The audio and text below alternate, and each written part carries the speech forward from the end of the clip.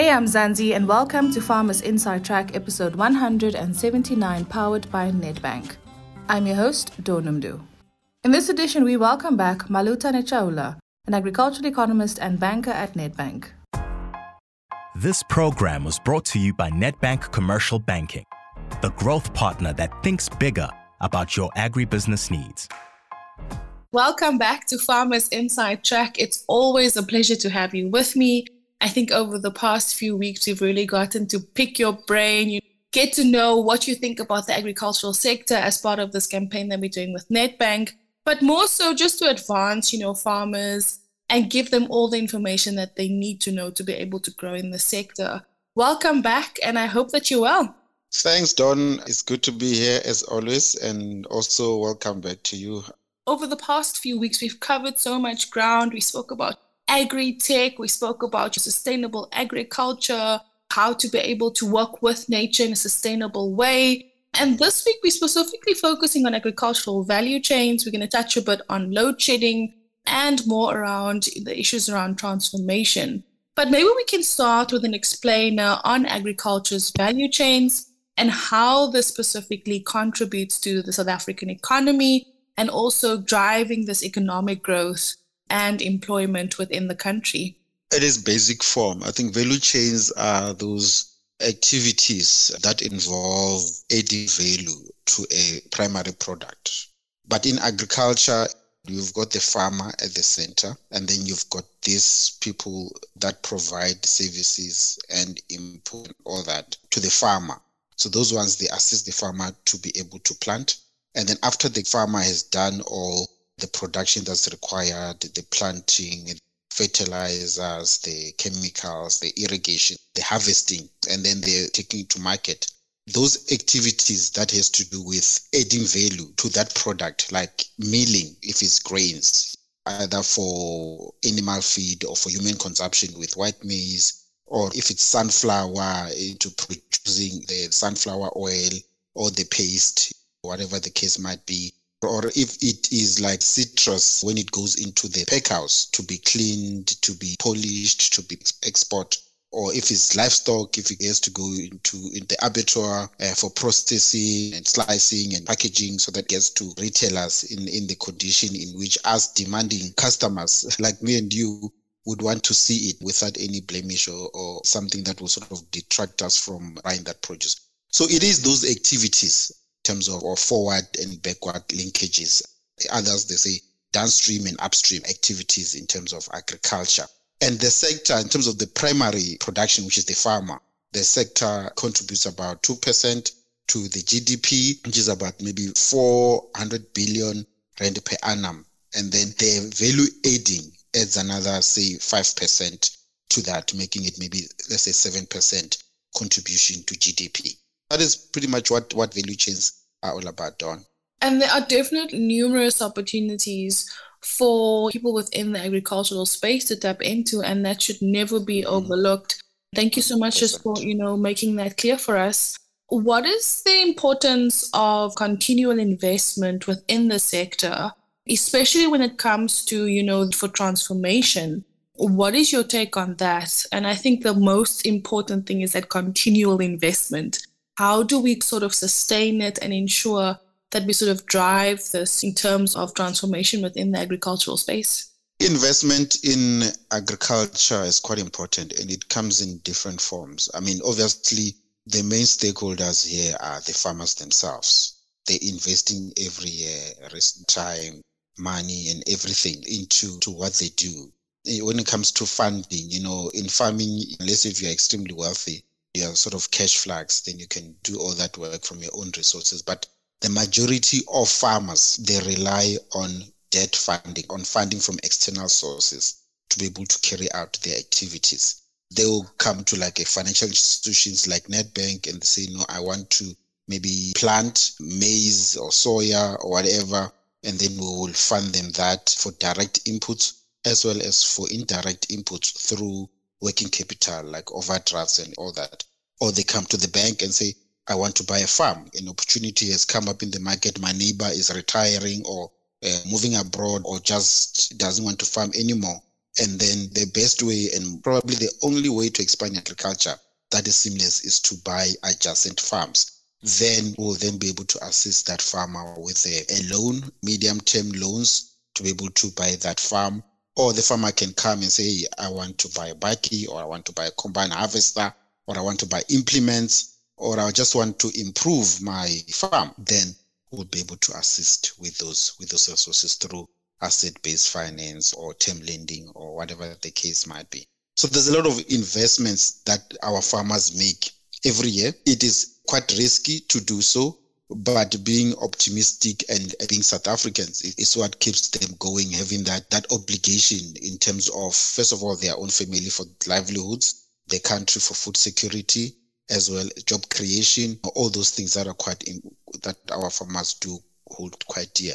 The other thing is around transformation, that it's quite important, especially given that we've got an aging commercial farmer base at around maybe 60, 62 average age of a commercial farmer. And then that number is also declining every year. For example, you've got 40,000 commercial farmers. The rule of thumb is that you will probably losing 1,000 of those every year, which is quite staggering. And also you'll find that, I think we also covered this in our previous episodes, that it's not common cause that a child of a farmer would want to go into farming, because you could have a child and let's say a journalist, doesn't mean that your child will want to be a journalist. So there are those dynamics. So how do we then replace those guys that are leaving through aging and lack of succession planning? It's then to bring in new players into the space from other sectors like franchising, manufacturing and logistics, for them to see the sector as an asset class, as an opportunity for investment. Or we bring the guys that are already doing it, albeit at a smaller scale, like smallholder farmers, emerging farmers, new era farmers, as you guys will call them. Then we sort of upskill those guys, give them capacity, the funding and all that to be able to fill that gap that the other guys would have left. Often you find that the big commercial farmers will buy those, which is not bad, but in terms of socioeconomic imperatives for that pie to be divided amongst many. So that's what transformation seeks to assist, also from a household food security perspective. So transformation is quite key. And as us at Nedbank, we are playing quite solutions there to be able to address those needs of the market, because we do want to see inclusive growth into the sector that is reflective of our Rainbow Nation. Definitely. I think I just want to echo that sentiment and say that the work that we do daily, even at Food for Mzansi, is specifically focused on that as well, and sort of showcasing it and ensuring that there's accountability when it comes to the transformation that we need to see within the agricultural space. So thanks so much for highlighting that, Maluta. I think in South Africa, any citizen cannot go through their day without hearing the word load shedding. So how is load shedding impacting growth within the agricultural space? I think there are so many aspects and it really impacts farmers in such a great way. But just, as your opinion as an agricultural economist, just to talk more about what is the impact of load shedding when it comes to growth within the sector. Yeah, for instance, we were supposed to have this interview earlier, but you couldn't because you had a load shedding incident. I think that's the order of the day. And then farmers as well go through such, like us, residents, like people in the residential space in our homes. Farmers also go through the same. And for them, I think it's quite bad because you cannot say, no, let me wait. I will do a certain activity if it's irrigation later, because it's very much time specific. If you need to irrigate, optimal time for irrigation farming, you find that maybe you do it in the evening or you do it in the early mornings to avoid too much precipitation or evaporation of water or wind and all that stuff. So it needs to be done at a specific time. So if there's going to be load shedding at that time, means that now there's going to be an impact on the yield, on the production of food, so which is quite bad.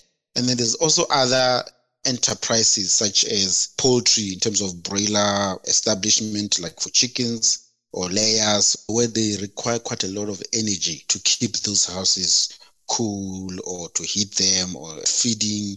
It's very much energy intensive. And if you're going to have load shedding, then the weight there will be impacted, because it's very technical for those chickens to gain a certain weight every day in terms of the food conversion ratios. And so it goes. Greenhouses, very much dependent on energy, cold rooms, packed houses, even security for our farmers around their boundaries of their farms. It's also reliant on energy. So that's quite important. And yesterday, I was at a dairy farmer in the Eastern Cape there around Alexandria. He's quite a good newcomer, new era farmer, black commercial farmer. He's milking about, say, 1,000 cows. And you will ask him about the impact of load shedding. And he did say that it is quite a problem because now he's having to spend about 6,000 liters every month for that downtime, that interruption as a result of load shedding. So which just shows that it is having quite an impact. And the funny thing is that with load shedding doesn't reduce anyone's bill. If you check your bill, probably the same as other months. So it's always the same. So even with farmers, they're having to cough up more money to be able to operate, to not have that downtime as a result of load shedding. So it is a huge concern, but our farmers always make a plan and always make sure that we do have food on our plates every day. The innovation that we've seen within the agricultural space to sort of navigate load shedding has been very creative, and can also just commend farmers for that as well. What can financial institutions do to help overcome the anticipated deceleration of growth predicted by the Bureau of Food and Agricultural Policy towards the end of this year, that's 2022, and into 2023? There's a lot of shocks that are coming through in terms of interest rates went up by 75 basis points, with a sector as highly dependent on debt funding. So that's going to be squeezing our farmers' margins. We've got load shedding. We've got a lot of infrastructure issues, road, ports, rail. We've got pressure from the international community. We've got biosecurity threats, that seems to be unrelenting every year. So it's quite important for farmers to really focus on what really matters, go back to basics, become more efficient in the way they do things, adopt new technology and innovation so that they can help them to become efficient, to reduce costs. We've got like the fertilizers going up 200, 400% since last year or beginning of COVID. It's quite a tough space. I don't envy our farmers. I do celebrate them in terms of what they are doing and their resilience, From our side is to help our farmers to carry on, to work with them, to find solutions to the issues in the space. If they're looking for funding to be able to adopt innovative production practices, we are there to assist them, to guide them, to recommend best people in the industry to be able to take them forward. As a purposeful bank, it's our purpose being using our financial expertise to do good, really play that out in the market. And I think our farmers and the sector does appreciate in terms of the work that we do,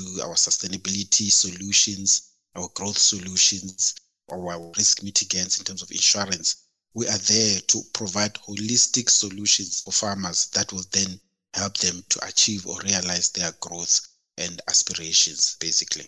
And then my last question, and I think we touched on this earlier, Maluta, is what is Nedbank's approach to growth and transformation of the agricultural sector? And maybe you can also just explain how the bank has made this a priority and tell us more about the SA Pulse initiative aimed at changing the narrative for farmers. Transformation is quite important. I think we've covered this quite a lot, even in this interview. As a country, from a social perspective, it is not something that we can brush aside or under the carpet or, just ignore. Something that we need to do it from a social cohesion perspective, as well as from a food security perspective, as well as job security in terms of the creation of jobs. In terms of how we see the sector and our solution approach, I think these days it's all about partnerships. Back in the day, it was all about doing things on your own, try to use the resources that you have internally in an institution to solve for a market or a client's need. But it has become quite apparent that, especially also looking back in hindsight, to say that, hey, we might have gotten that way. Maybe it was not the best thing to do, because when you see the results and the impact, it's not what we want to see. So the approach now is to go to organizations that are already doing something. They've got solutions for farmers. They are working with farmers. They are on the ground. They've got examples, real case studies, work they've done, bringing people together, established commercial farmers, and then new era farmers, putting them into a room, having those robust discussions, and also understanding what each party wants from a relationship, and then putting resources, agreements, roles and responsibility, accountability structures together so that these people are able to achieve what they are said to achieve. So that is what SA Pulse is doing, which is a private organization for farmers by farmers, which originated there in the Western Cape, in the Witzenberg area, and has since expanded to Mpumalanga and Maluti Pulse in the Free State. Our involvement was to recognize the beautiful work that they are doing. Visited them about 3 times already this year and visited the farmers on the ground. And we really got inspired and said, we want to be part of this journey. We want to be part of this story. And we sort of took it upon ourselves to say that we want what they are doing is good, but we want it to expand to all the regions, to really increase that impact. And we did so through a non-recoverable enterprise development funding of about 7 million for over 3 years at an annual level of about 2 million per annum, with an extra R1 million, which is be dedicated for training of the parties, the farm workers, the commercial and new era farmers, to really make sure that they go through this training, understand and know what they need to do. Because there's always this dynamics where you've got the established farmer, you've got this new era farmer or someone who used to be a farmer. Then how do you elevate that person when they come into a boardroom that they now know they are no longer a farm worker, but they are now a business owner? So you need to be able to change that mindset, provide the skills required, negotiation, be able to have that foresight in terms of the business, be able to manage people, make decisions, understand financials and all those things. So that's quite important work that they are doing. So through that commitment, we actually announced this partnership at Nampo Cape, there in Bredasdorp a few months ago, which was quite well received by the market. That's the work that SA Pulse is doing, and we are now formal partners, and we're sort of advocating for them. We're bringing them into our CVP or client value proposition, which will be going out to market formally maybe sometime next year. But the funding has already started for them to capacitate, bring new people, expand to other regions. So that's what SA Pulse is all about. Sounds absolutely amazing, Maluta, and it warms my heart just hearing you talk about it.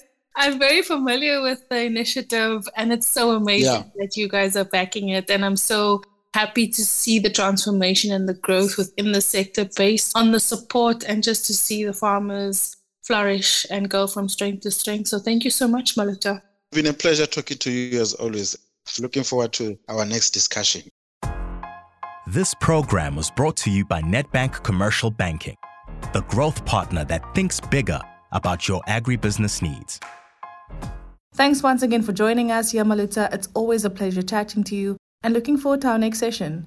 And that, of course, brings us to the end of this episode. From me, Do Numdu, our producer Megan van der Vent, and the rest of the Food for Mzansi team, have an absolutely amazing week. Bye for now. Life in South Africa can be a lot.